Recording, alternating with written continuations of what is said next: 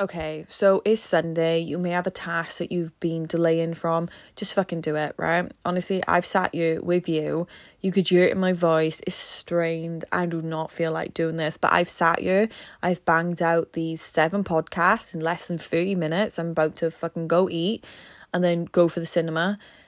I am drained. I'm emotionally exhausted to do these podcasts, but I will feel the relax in my brain after it. Hence why I'm going to go to the cinema. I'm going to go recharge. I generally have 0 goals to do for today, but my run later on, and you know, it's just so good then. It's just so good to just do it. Just fucking do it. Honestly, like because I should have done these podcasts on Thursday and I've delayed them, and even though I think, oh, that's fine, blah, blah, in the back of my head, it's not fine. It's been weighing me down.